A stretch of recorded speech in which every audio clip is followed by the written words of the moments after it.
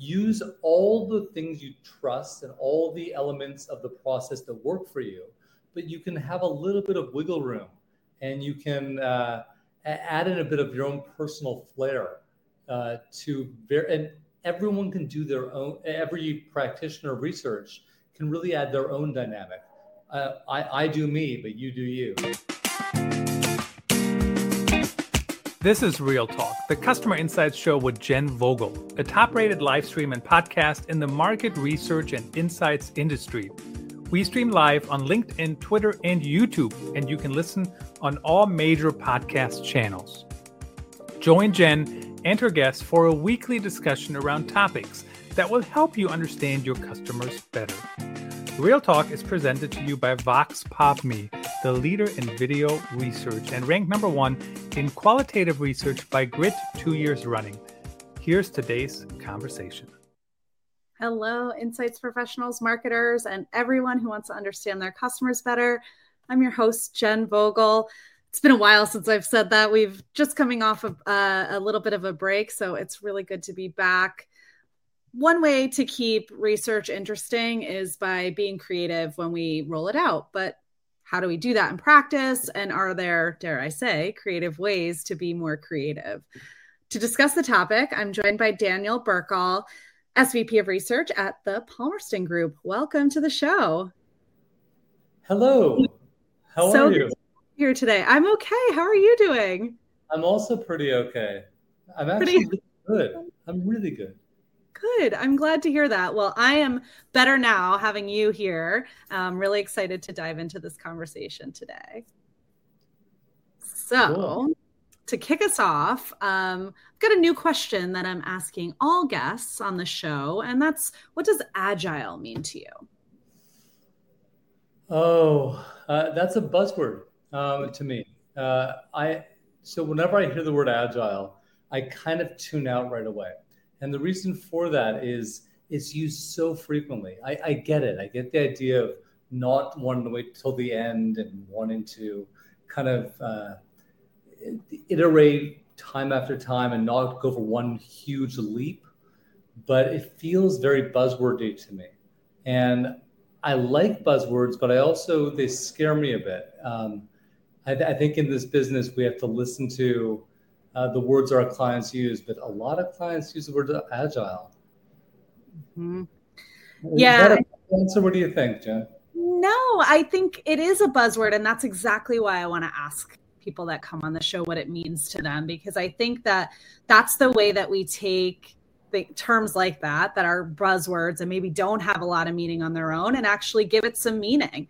What does that mean to you when people say, hey, I want my research to be more agile? Well, what does that mean? And actually coming to a collective definition of what that means to people, I think, is the way that we take it from being a buzzword into something useful.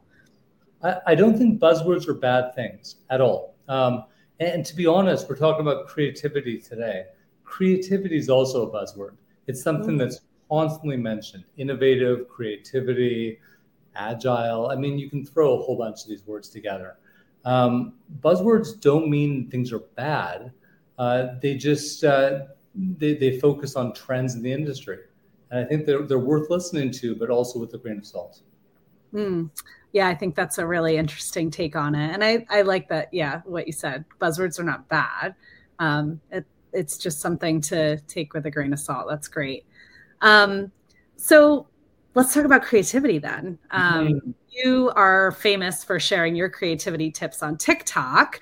Tell us why creativity in research is so important to you, and really how you put that out into the world. And again, I think the word saying that I'm more creative or less creative than someone else is complete gobble. I mean, it's not. There's no truth to that. But what's ended up happening is a lot of clients will turn to us and turn to me when they want to do something different. And different doesn't necessarily mean very different. I like creativity because after years of working in market research and seeing the same things over and over again, clients asking for things like as a menu item kind of list. I like keeping things a little bit different, and really for 3 reasons. One is to keep the client more engaged. If clients feel that things are interesting, they'll get more engaged. A second reason is to keep my team engaged. And the third reason, and the most important reason, is to keep myself engaged. I have the attention span of a very small animal.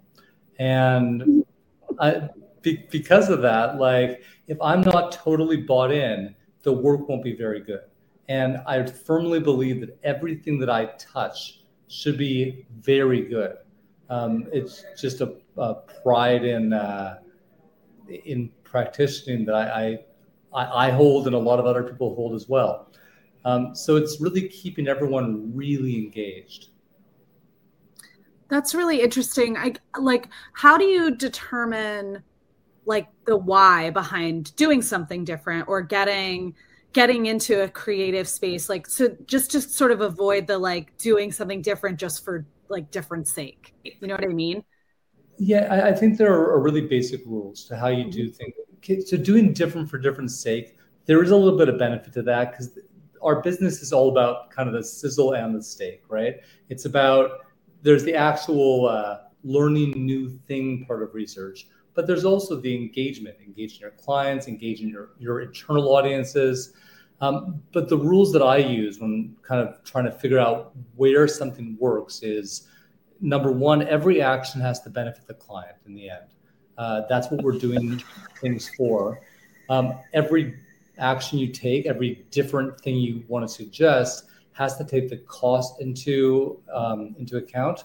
So you don't want to suggest things that are going to be blowing the budget in any way. Every action you take should add value.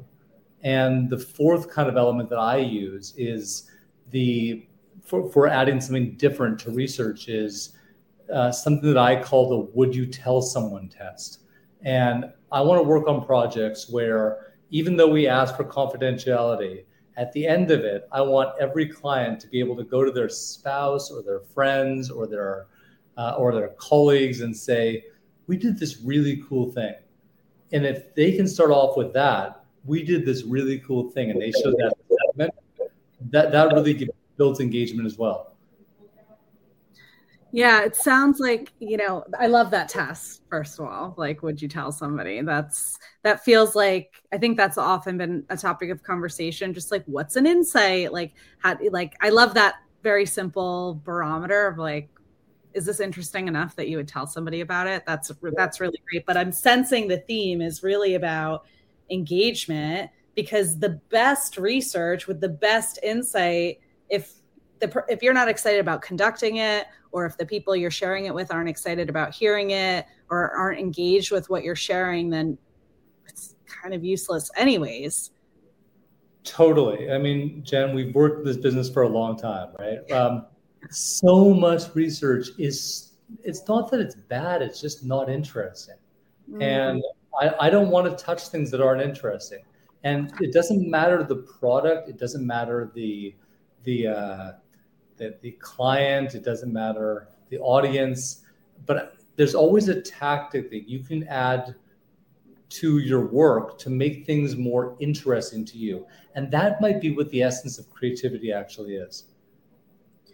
Yeah, so let's talk about some examples of that. Like, what are some maybe creative approaches, or actually, maybe before we even get into the examples, how do you think about creativity on like the sort of the input of the research, how you're conducting it versus the output of the research and how you're sharing it and socializing it with whoever your stakeholders might be? Yeah, so I think if you're going to go down the route of keeping yourself engaged, it has to be throughout the entire process. Mm-hmm. On our team, we put so much thought into how we do things. We don't go off a playbook. We don't use like a standardized kind of list of items to start a discussion guide. We think to ourselves, what's the smartest way to do something, whatever it may be. And we've done a lot of different, your second question was around creative approaches we've used. We've tried to borrow equity from other elements in the world. So like we've done a number of approaches where we ask participants to act like they're on a reality TV show. we actually cast people for reality TV shows on a regular basis, not in real life, but in like the client life, right? And that's been a very effective strategy. Even another kind of before the reporting way of being more creative is in the recruiting conflict groups or recruiting very polarized recruits where half the audience is, let's say, staunchly Republican, half are staunchly Democrat, for a non-political kind of audience, just to see if that kind of tension will play out in better responses along the way. We've done things where we do extremely short interviews, 10-minute interviews with people, where it's a barrage of 3 or 4 questions and that's it. That's been a really interesting way of doing things. I can go on and on. I mean, oh my gosh, this is so interesting. I really want to hear more about this, like casting for reality TV. Or just in general, it's sort of like taking people and not like doing research in a non-research environment, right? Like not thinking about, hey, how do we get 12 people sitting around a table doing a taste test or whatever, but actually like put them in an environment where they don't feel like they're being researched. Is that right? Kind of like what you get out of that? That's the exact thing you get out of that. If you ask someone, I mean, you've answered the telephone before. When someone calls you and says, hey, do you want to take part in a research project? Right away, your face goes blank and you're like, okay. And you think about how many questions you can answer to get the $100 like payout, right? But when someone wants to involve you in a really immersive reality TV show or an incredible experience, that totally reframes the way people think about taking part in something. And taking part is taking part. People are people. People act like themselves, even though certain elements about them may change. They may dress differently. They may use different words. They may act in a different way. A little bit. You can still get elements of someone's personality without having to put them into the research silo. Mm-hmm. Yeah, that makes so much sense to me. So, you kind of like get people to break down their walls a little bit and, maybe behave in a slightly more authentic way, potentially. I mean, that's certainly would be a benefit. Like, how do you then as a researcher take what you've learned in this reality TV environment and package it as an insight? So that part is actually very similar to what I believe everyone else in the business does. I mean, I've worked at quite a number of companies and done this for quite some time. The academic rigor and the intellectual process of building out insights and understanding observations and making them into themes, that's very standard. The presentation of such might not be though. So creative ways of approaching reporting can involve everything from designing podcasts for busy executives who don't have time to read through a PowerPoint presentation. And so on the way to work, they can listen to a 20-minute recap of the research. That's been a very effective way we've presented information. Or building, three-dimensional models of things, or approaching things theatrically, if we have to. We don't do different just for different sake, but in the right situation, it can work really well. Yeah. Sorry, I'm not cutting you off. I'm so excited. Keep going. That's cool. I mean, excited's good, right? I mean, but it's all about emotion. The entire thing, like our business is about emotion. It's the study of people, and people have feelings, and those feelings can be sad, but they can also be really excited and really happy. The way that I kind of really got a feeler for different approaches is we did a project like many years ago, I think 13 years ago, where I got to work behind the counter at convenience stores for a summer as a methodology. And I became the employee I called it at the time America's Most Dangerous Convenience Stores. I think that's a bit of a sizzle there. But and that approach and the fact that it turned out so well led me to believe that really there are no rules and anything's possible as long as you put it in the same kind of rigor with the building of observations. It's more than I can talk about in a quick kind of 10-minute phone call, right? But Are you getting my excitement? Is it coming across? It totally is. Yes. So, I mean, to that point of like how you got started, that's super interesting about, just kind of putting yourself in the environment and, having an authentic experience. That sounds like this is a lot of what we're talking about, right? It's like authenticity. But what recommendations would you give to research teams who are trying to be more creative or want to get more creative in their approaches? I don't think you can try to be more creative, but I think going away from the rigor, going away from the itemized process can often be a really helpful thing. But when approaching creativity, there are lots of like advantages and disadvantages. And the disadvantages, being aware of them is very smart because you're going to have to approach a client eventually and suggest something. And if it sounds kind of loosey-goosey or ridiculous, they're going to be like, no, and they're going to fire you. So like, creative approaches can often be seen as being expensive or wasteful. They're not. The stuff we do, it costs less than almost every other approach out there. Just because you're doing something different doesn't mean it's more expensive. And there are so many tools out there, and you guys are one of them, that allow you to really stretch the limits of what's possible. Everyone in the world is carrying a video camera in their pocket now. I can go on for a long time about this. Yeah, for sure.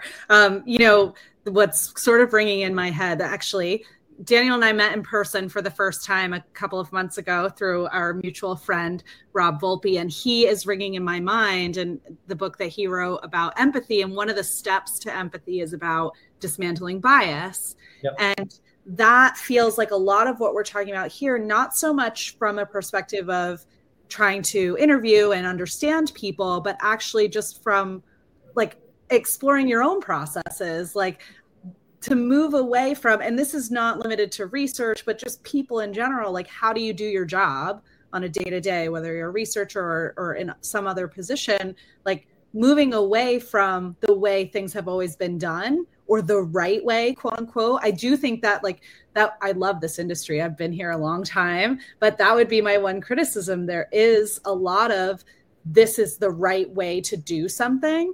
And I think that those do exist. There are right ways to do certain things. And then there are things where you can have some flexibility and some freedom to be creative, and maybe dismantling some of that bias of what we think is right. The right way to approach something can help get a little bit more, get those creative juices flowing, give yourself permission. So totally. And you don't have to rewrite the wheel, right? Rewrite the book or remake the wheel. I don't know what it is, but you don't have to remake things. Like use all the things you trust and all the elements of the process that work for you, but you can have a little bit of wiggle room and you can add in a bit of your own personal flair and everyone can do their own. Every practitioner of research can really add their own dynamic. I do me, but you do you. I find that people are mirrors, and often if you act very authentic, people will act authentic back to you as well. Mm-hmm, mm-hmm. Totally. What are some of the reasons you think maybe people might have struggle with creativity? Again, people think in different ways. And I think that what I've heard from clients and I've heard from colleagues as well, often trying to be more creative can be associated with being more flashy or more sparkly or more colorful. It doesn't have to be whatsoever, but it can become unnecessarily complicated. It can distract from your goals. That's why I like kind of building a process where the first thing you think about is, does this action benefit the client or not? And if you always stick to your goals and stick to the end process, the steps you take along the way can have a bit of wiggle to them. I'm speaking in my own language today, it seems like. That's okay. I am going to quote you on rewriting the wheel at some point, I'm sure. So, well, it's funny. When we met each other, at a conference, 3 or 4 months ago. And I remember, I think I roped you into a TikTok in 10 seconds. And that's it didn't go well, guys. It did not go well. No. And we'll leave it at that. We'll leave it at that. Go check out Daniel's TikTok if you want to see that blooper reel. I think it's on there. It's at the Palmerston Group on TikTok. There you go. But I think that kind of approach is actually what is really interesting, right? Just like, letting go a little bit. I was at a different conference just a couple of weeks ago in Savannah, and one of the speakers was talking about, I quoted her on my LinkedIn, certainty is the death of innovation. And I think that just always doing something a certain way really does block creativity. But I think what's really important about what you're talking about is actually having some rules and guidelines, like what you just said a moment ago. It's not about being flashy or loose or uncertain or, experimental. It's about doing things with rigor, just in a different way, which actually is tying back very nicely to the agile conversation at the beginning of this. But I like how she gets this really nice, well put together quote, and my quote ends up being rewriting the wheel. Listen, we all have our creative strengths, right? Right. Yeah. So let's see. What else do I want to ask you about? What's the role of, technology solutions, automation, any kind of like new things that are available to us in being creative? Does that like free up time for more creativity or just give us new ways to think about doing things? It's the most amazing time to be in our business, right? There are so many amazing tools that come out on a regular basis. Even though on my side, I fought innovation as much as I could in the technological space, but like for recruiting, we've used quite a number of the automated recruitment kind of systems that have video audition questions. I like that very much as a way of screening out to make sure you don't get like junk recruits. That's been a simple thing that has really helped us, because the worst thing you can do is set up an amazing project with really immersed, innovative thinking, and then have a bunch of like people who can't participate fully because of their own limitations, right? And so having a video audition has been an incredible addition for the recruitment side of our business. I'm trying to think, like automation stuff, like we do everything human to human. So for us, the real piece of automation that helps us is in the recruit set. Mm-hmm. Yeah, that makes sense. I think having the right people, whether you're doing a traditional study or maybe a more creative approach, having the right people is the base level, right? Like if you don't have the right people, none of your research is effective. And like that game is not an easy game to play. I'm assuming if you're listening to this podcast, you probably work in market research. And my guess is 40 to 50% of all the people you talk to, the humans who you interact with, are not exactly what you want them to be. And so I find that especially the video audition stuff, making sure you know who your recruits are before they walk in the room, to some extent, that really, really helps us. Yeah, totally. And to your point about the automation in the recruitment, like the less time you're spending finding those right people and making sure you're getting them, then the more time you can have to design these kind of different approaches. Oh yeah, and also because you're not limited to any facility or any room, like actually 2 days ago, or I guess not 2 days ago, today's Monday. So on Thursday of last week, so 5 days ago, we did a project and we decided to do it as opposed to in a facility where we're totally fine. We decided to rent out a room at a loud restaurant because it was more lively and more interesting for participants to be part of it. But we had to record it and have to have clients listening in. So we used technology. We used little microphones in every person in the room. We video cameraed it from the side. They got to sit at a normal restaurant, acting like normal patrons, having a normal conversation. But we were able to use technology and teamwork to really build that into a usable piece of focus group-like data. Yeah, I love that. That's exactly the kind of example I was hoping for. Like, just the theme that I'm feeling from you is really just like, hey, it doesn't have to be done the same old way anymore, right? You don't have to be in this environment with these people asking these questions with this standard discussion guide that we've always done, right? And don't get me wrong, like we do that as well. Like Totally. It seems like part of our bread and butter of our business is I like focus groups. They have excellent sandwiches. And they have they're nice, cushy places for clients to sit in. There is a theatrical element of the one-way mirror, but I don't think that's the be-all and end-all. And so I think that having digital solutions, having the ability to move around the real world really helps you.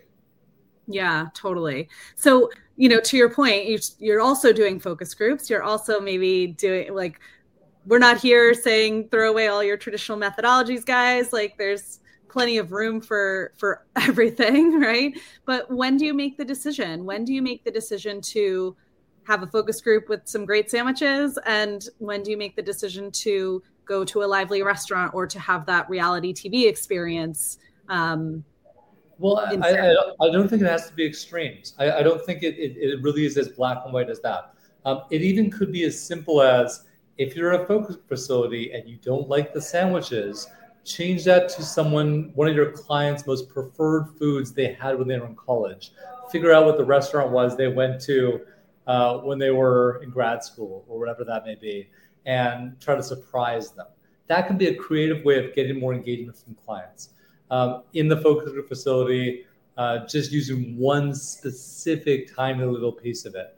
I'm not suggesting by any means go all out and try to make the most immersive, crazy, award-winning thing. And awards also are a buzzword too, but that's a whole different conversation.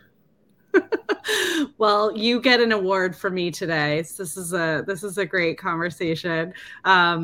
Yeah, I love it. I think that like, it's just for me a good reminder. And even in my role, like I'm not actually conducting research in my day to day for the most part, but just being immersed in this industry and with these people, like just a good reminder to, maybe think a little differently. And I know me personally, like I overthink everything. So I'm like, wait a second, we've got to do all the perfect stuff to get to the perfection, right? Like that's the goal, is perfection, but it's not. It's, and maybe that's a little bit how we can be agile, is to just.